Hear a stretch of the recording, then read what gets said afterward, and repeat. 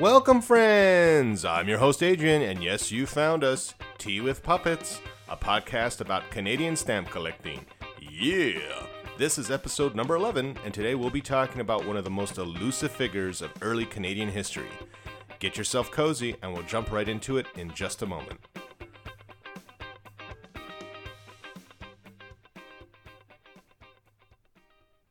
Hello, friends. Thanks for joining us. Today we'll be talking about the latest Canada Post release to celebrate Black History Month. The stamp is a beautiful artistic rendition of Matthew DaCosta, the first Black African known to have visited Canada. We'll jump right into the design in just a moment, but first let's learn a little bit more about the man on the stamp. Admittedly, there's little known about Matthew DaCosta. Nevertheless, there are a couple of records that remain, which have allowed historians to put together somewhat of a timeline to his life.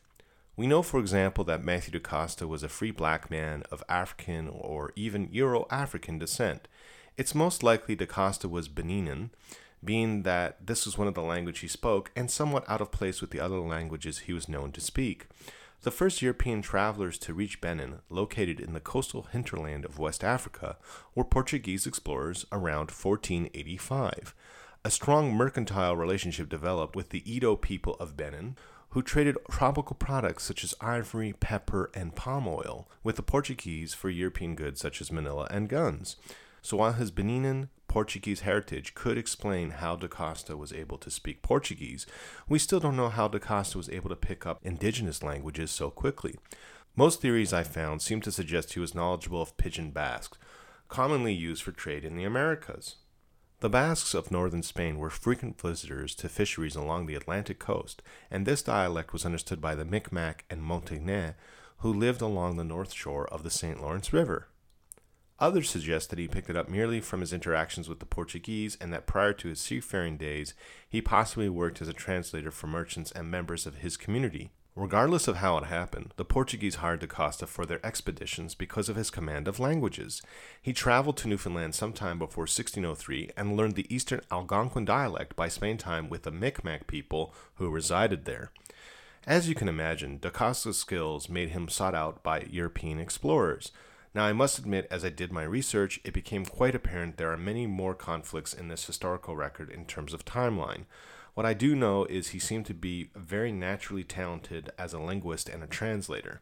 This made his services highly sought after. Also, over his lifetime, he became a very important person in building bridges between French explorers and the indigenous people they found. So, let's move on to what we know in terms of timelines.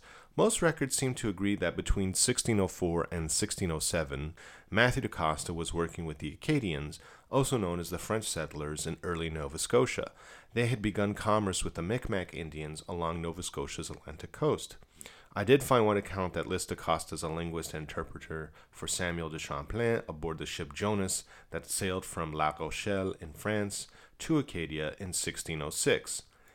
In other records, it's reported that Matthew, along with 3 other men, died of scurvy during the winter of 1607 in Port Royal, Nova Scotia. However, most historians seem to agree that by February 1607, Matthew DaCosta was living in Holland. According to this timeline, sometime between 1606 and 1607, he was sailing near Tadoussac, an important trading post in New France.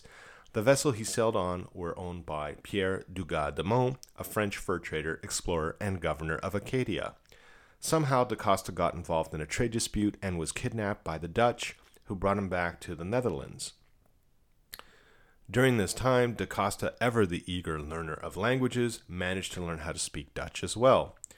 In 1608, de Monts went to Amsterdam to protest the Dutch seizure of his vessels and the kidnapping of DaCosta. Eventually, DaCosta was freed, reconnected with his former employer, and signed a 3-year contract with de Monts at an annual salary of 60 crowns, or roughly $64,000 US in 2017 dollars. Now, the contract was supposed to commence in 1609, but unfortunately in December of that year, DaCosta got in trouble again. This time it was with the French authorities, and he was put in jail in Le Havre, France, for insolences. We don't know the full details of his incarceration, but it suggests that DaCosta had an independent spirit and spoke his mind. Although we aren't certain how he eventually got out of jail, he did return to the New World. Back in New France, DaCosta resumed working with Champlain, De Monts, and Aboriginal communities along the St. Lawrence, as well as along the Atlantic coast.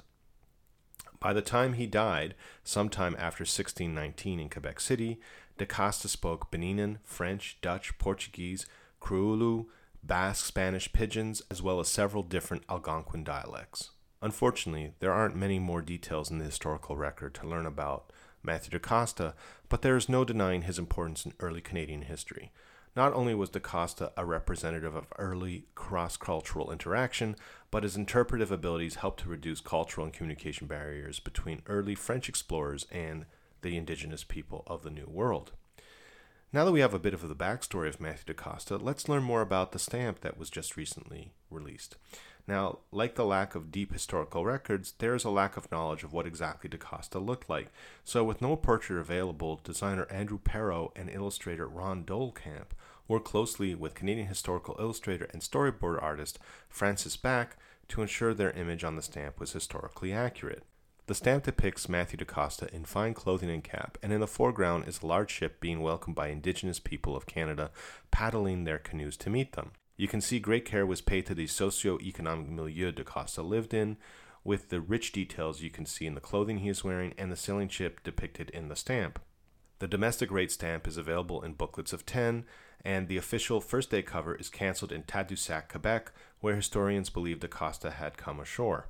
Also, don't forget, if you get yourself a copy of this stamp, like all stamps issued in 2017, it contains a hidden reference to Canada's 150th anniversary. This will only be visible when you place the stamps under special blacklight.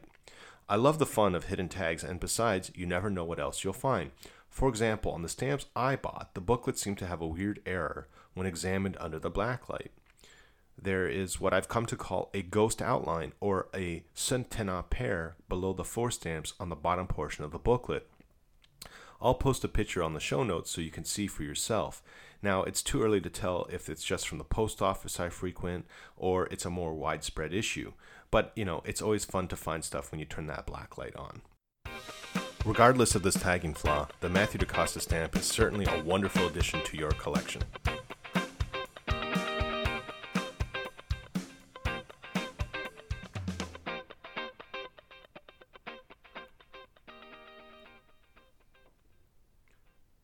So that's it for the 11th episode.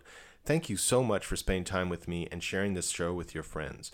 The time you take to do this is helpful in getting the word out, so we appreciate it immensely. If you're looking for more info about the show, make sure to check us out at teawithpuppets.com. To see the stamps we mentioned in this episode and more, click on the show notes image at the top right corner of our website or the link we've added to the description of this podcast episode. If you have any podcast feedback, ideas for guests, cool stories, or more, we'd love to hear it too. You can email us over at feedback@teawithpuppets.com. Finally, if you're on Facebook, make sure you like our page or follow us on Twitter at our handle, teawithpuppets. Once again, thanks for listening, and we hope you'll join us again soon for our next episode. Have a super rest of the day, and happy collecting.